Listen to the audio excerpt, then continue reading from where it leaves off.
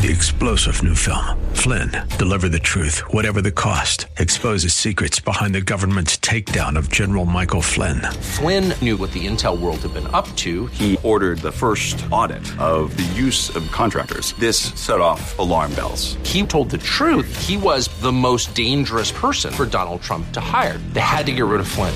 Flynn, deliver the truth, whatever the cost. Available now. Watch it today. Go to salemnow.com. salemnow.com.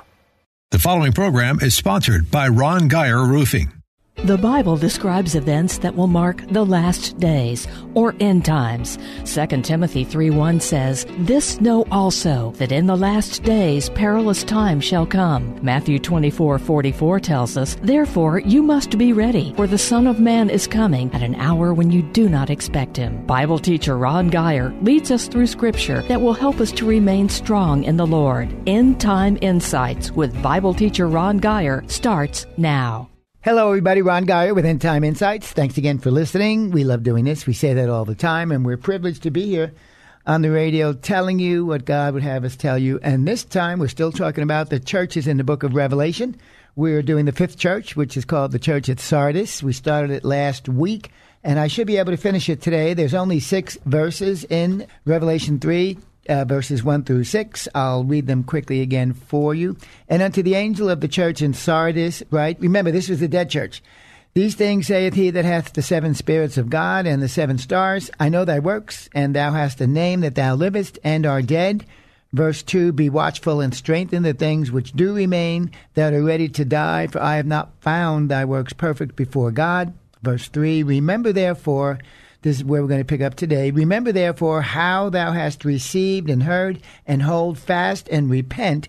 If, therefore, thou shalt not watch, I will come unto thee as a thief, and thou shalt not know at what hour I will come upon thee." Verse 4, "Thou hast a few names even in Sardis, which have not defiled their garments, and they shall walk with me in white, for they are worthy." 5, "He that overcometh, the same shall be clothed in white raiment, and I will not blot out his name out of the book of life, but I will confess his name before my Father and before his angels." Verse 6, "He that hath an ear, let him hear what the Spirit saith unto the churches."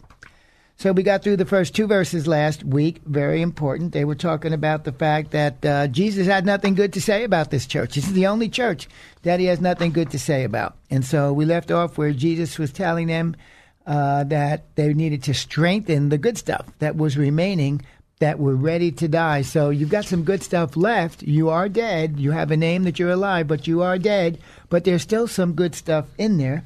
And I want you to hold on to that. I want you to strengthen it, because that too is about to die. Verse 3, "Remember therefore how thou hast received and heard, and hold fast and repent."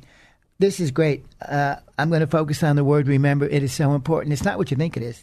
Remember, and it's actually, the translation for remember is grave. Isn't that interesting? Jesus is saying remember, and the Greek word, the meaning of it in its proper usage is really grave. And so it's, let me see if I can get this right, memonueo. I think I got it right. Memonueo, which literally means grave. It's like a memorial or a tombstone, a statue, a monument, a marker on a grave. And it means to call to remind, to recollect, or to memorialize someone or something. Basically, what he is saying is, I want you to resurrect. I want you to resurrect the things that you received and the things that you heard, and then I want you to hold fast.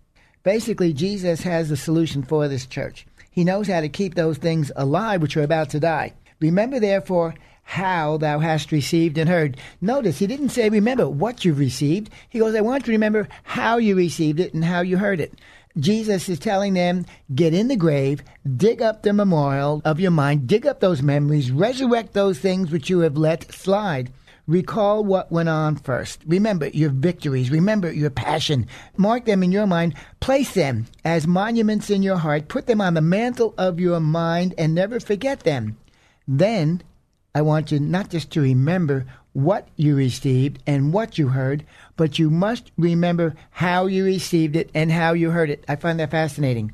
And the Lord gave me a remembrance of something Diane and I used to do. When we got saved back in 1981, we used to go to church Sunday morning, Sunday night, Wednesday night. And so building a business during the middle of the week, Wednesday nights was tough sometimes. So what we did, we got back to church Wednesday night. That was the what. But how we did it is what Jesus says, I want you to dig up. I want you to resurrect that.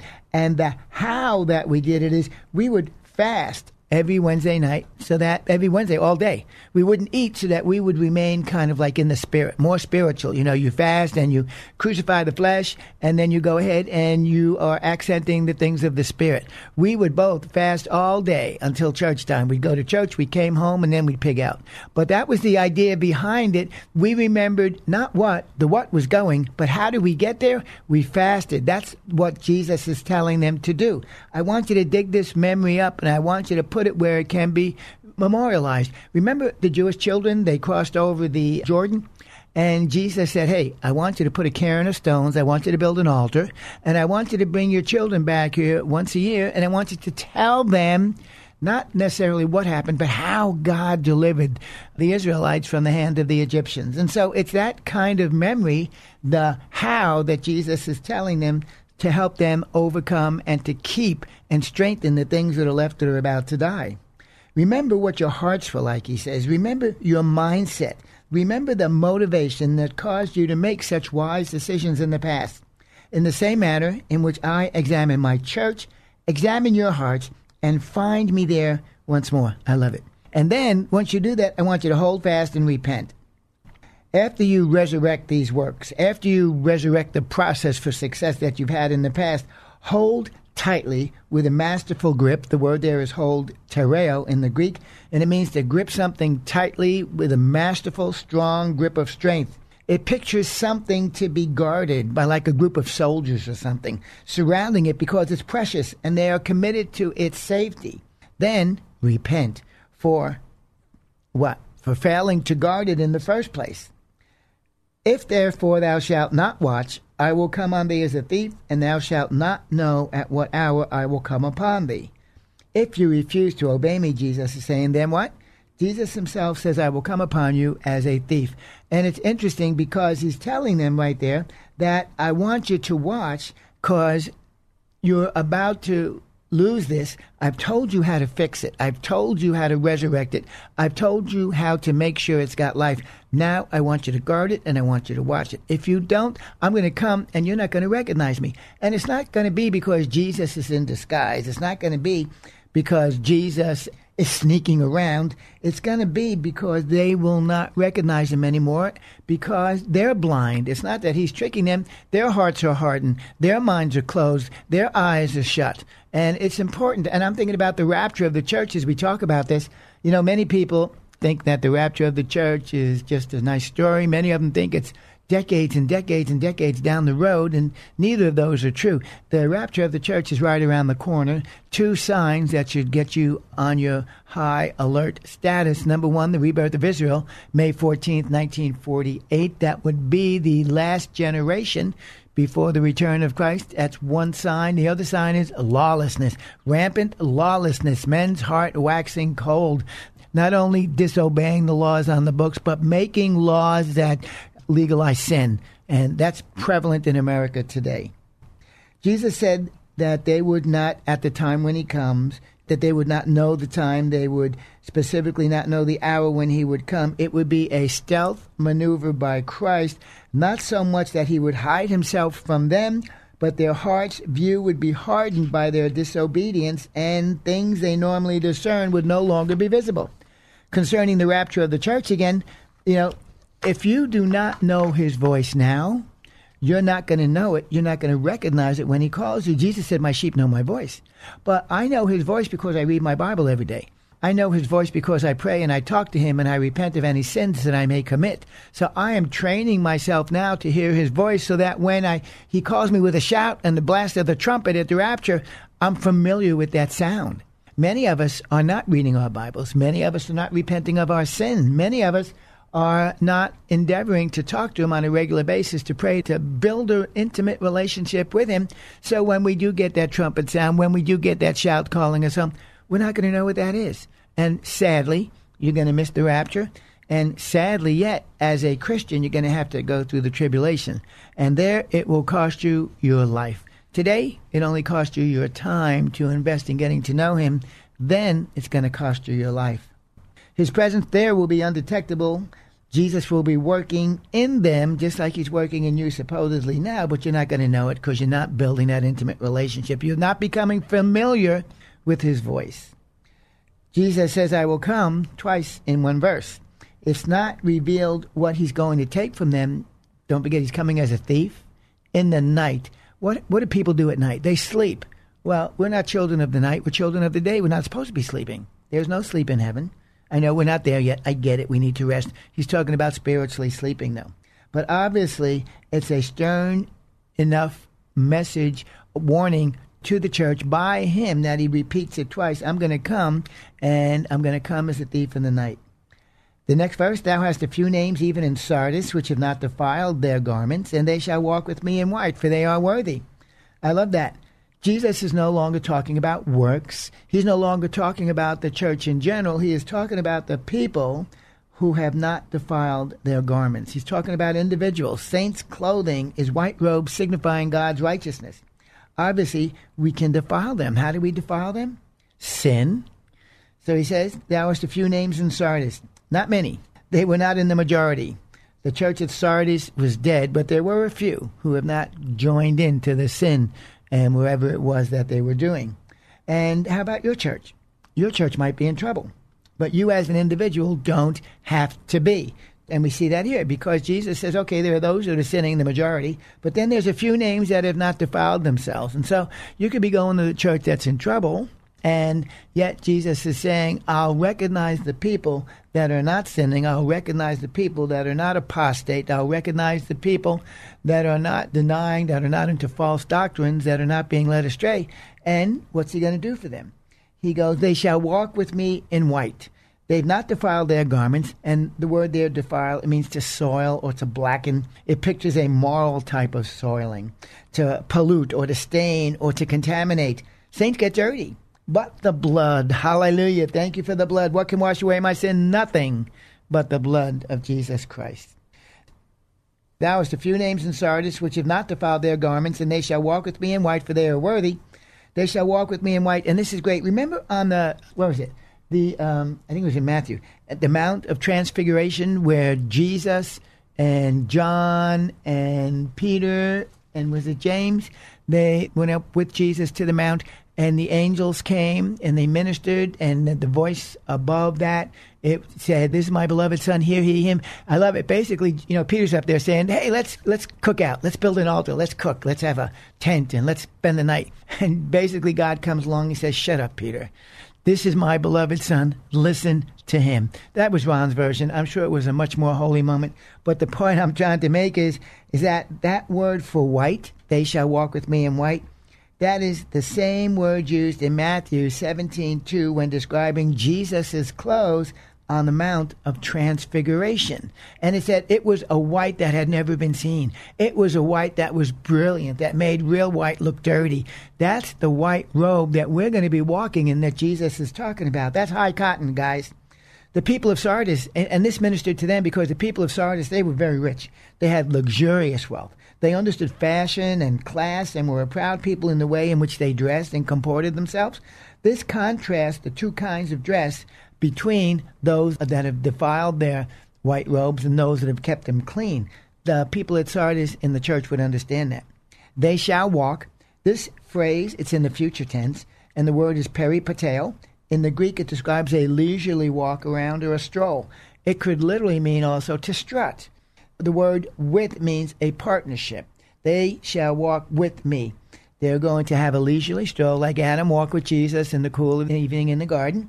They shall walk with me, and it means you and I, saints of God and Jesus, you are in partnership. It's that kind of relationship with Jesus Christ. Basically, we could paraphrase it like this. In my estimation, Jesus is saying, those who walk with me and have maintained their fire and who are not doctrinally contaminated, you must have correct doctrines from the Bible, who are not doctrinally contaminated are worthy. That's the way Rick Renner says it. Let me read it again. In my estimation, those who walk with me have maintained their fire and who are not doctrinally contaminated are worthy. Those are the people who are worthy. We've already got our white robe of righteousness Now it's our job to maintain it. Verse 5, he that overcometh, the same shall be clothed in white raiment, and I will not blot out his name out of the book of life, but I will confess his name before my Father and before his holy angels. And once again, we talk about this in every church. God doesn't give out A's for effort. He doesn't give you a pat on the back. There are no attaboys from Jesus. He expects you to overcome. He's given you the blood. He's given you his name. He's given you the Holy Spirit of God that lives inside you. He's given you his word. He's given you authority. You are equipped to overcome. There is no reason for us not to overcome. It's just settle it. You must be victorious. The Bible says, thanks be to God who always gives us the victory through our Lord Jesus Christ. The Bible says, thanks be to God who always causes us to triumph in Christ Jesus. We are expected to overcome. And the word for overcome, it's Nikao, Nikao. And it's not in the past tense. It's not in the future tense. It is in the present tense. It's an ongoing form of the word, which means you have got to overcome daily. What you overcome on Monday should not come back to bite you on Tuesday. You need to move forward and face Tuesday's battle and overcome them and go on to Wednesday and Thursday. Overcoming is a lifestyle. If we overcome, we get to keep the white raiment that we've already got. You've already got it now. You know, I never knew, according to this, it says here, he that overcometh, the same shall be clothed in white raiment, and I will not blot out his name of the book of life. I thought you got saved and your name got written in the Lamb's book of life. No, your name is already in the Lamb's book of life, and you can get it taken out. But that's what grace does. It puts your name in the Lamb's book of life at the start of your life. Isn't that awesome? But this is what sin does. If you do not repent of your sin, you run the risk of getting that name blotted out. The word Nikao, once again, it talks about being in the process of overcoming. It pictures a champion. It pictures a victor. It could be translated as conqueror. I like that. It's used in both an athletic and a militaristic sense. Amen? If we overcome, we get to keep our white robes. And Jesus said, I will not blot out your name out of the book of life. That's the Lamb's book of life. What's most important is what this verse doesn't say, that our names already are written in the Lamb's book of life. Here's where we see the true meaning of grace. Most don't get it. Grace doesn't free us from sin. Grace doesn't mean our sins don't count anymore. Grace doesn't mean we don't need to repent. Grace isn't a get-out-of-jail card. But what it does mean is that we are born not only into this earth no longer as sinners, but because grace and truth both came by the Lord Jesus Christ, we start off our lives saved. Our names are in the Lamb's book of life. That's the goodness of God. That's what grace has done. Hallelujah. When we try to redefine grace with our carnal minds, we lose the real strength of grace and what Christ has done through it.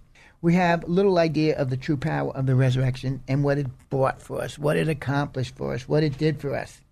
It destroyed death. It emptied out hell, and it placed mankind back in God's good graces. Isn't that fabulous? That's grace.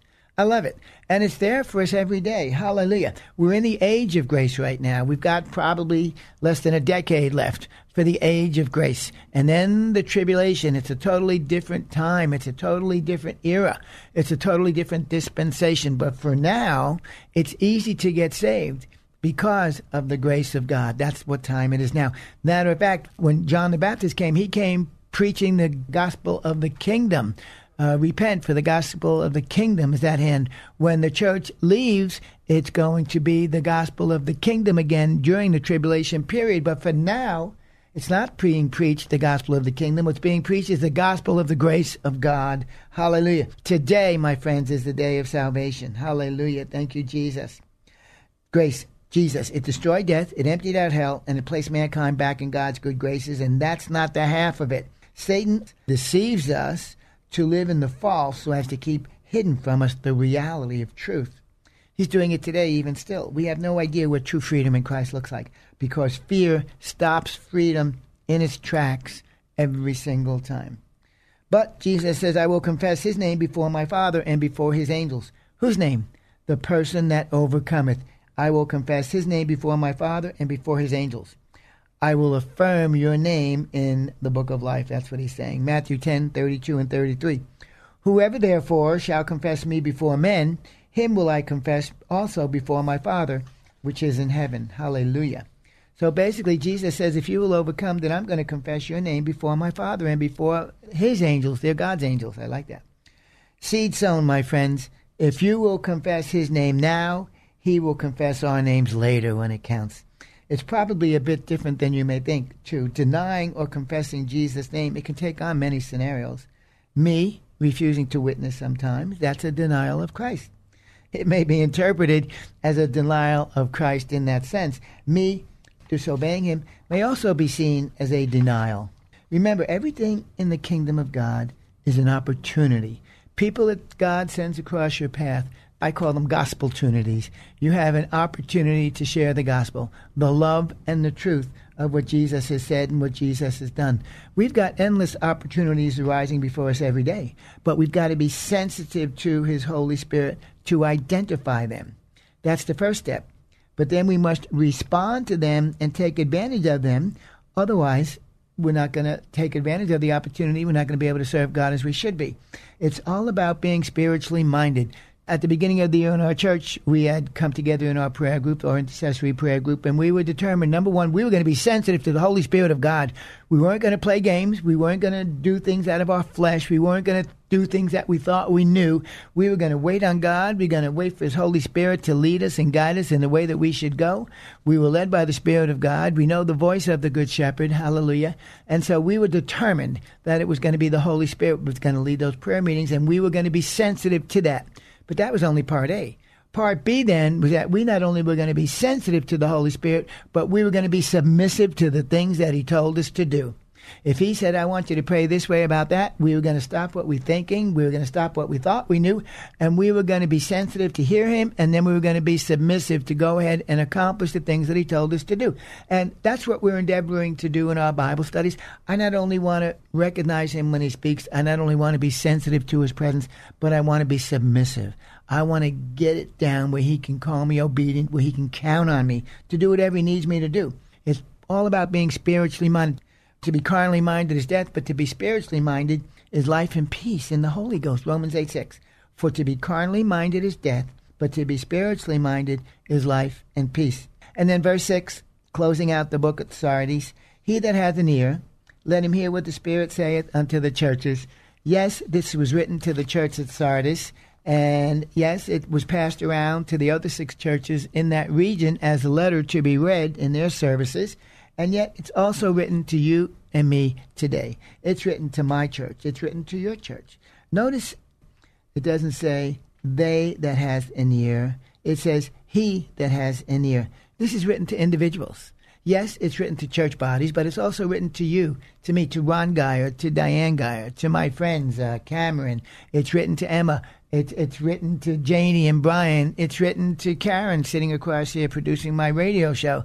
It is written to your pastor. It is written to your congregation. It is written to the body of Christ. Hallelujah. The most prominent organization, the most prominent group of people that have ever gotten together. The Church of the Living God, the body of Christ. Hallelujah. Jesus is talking to every person in every church at every time and in every place. It's a pleading command. Please listen is what he's saying. That's why he put this stuff in there. We got 2 more churches to go. We've got the church at Philadelphia, and then we've got the church at Laodicea. And I just want you to know, some people say, well, we're the church at Laodicea, the last end time church. And partly that's right. There's an accent there, but there's also a truth that everything about all the churches are represented in all 7 of them. That's why Jesus wrote them, because they all apply. Every message to every church applies to every church that we're going through right now that's up and running. So important. I can't think of a more important message out of the Bible that needs to be preached than the way Jesus is dealing with these churches, the way he's loving them, the way he is rebuking them, the way he is offering correction to them, the way he is forgiving them, the care which he has for their spiritual health, the care which he has for their lives, also the threatenings and the dangers that he must warn them about. In some cases, it is he who will have to do drastic action to cleanse the church, but that's what love did. I got whipped as a kid pretty often. Me and Ivory Soap had a very close bonding relationship. They threatened to wash my mouth out with soap, and they did. I got the strap when I got home. If I was really bad, I got the buckle. I mean, that's just the relationship that we had. But at the end of the day, man, my folks loved me, and that was one of the ways they showed me how they did love me, by disciplining me when I was disobedient.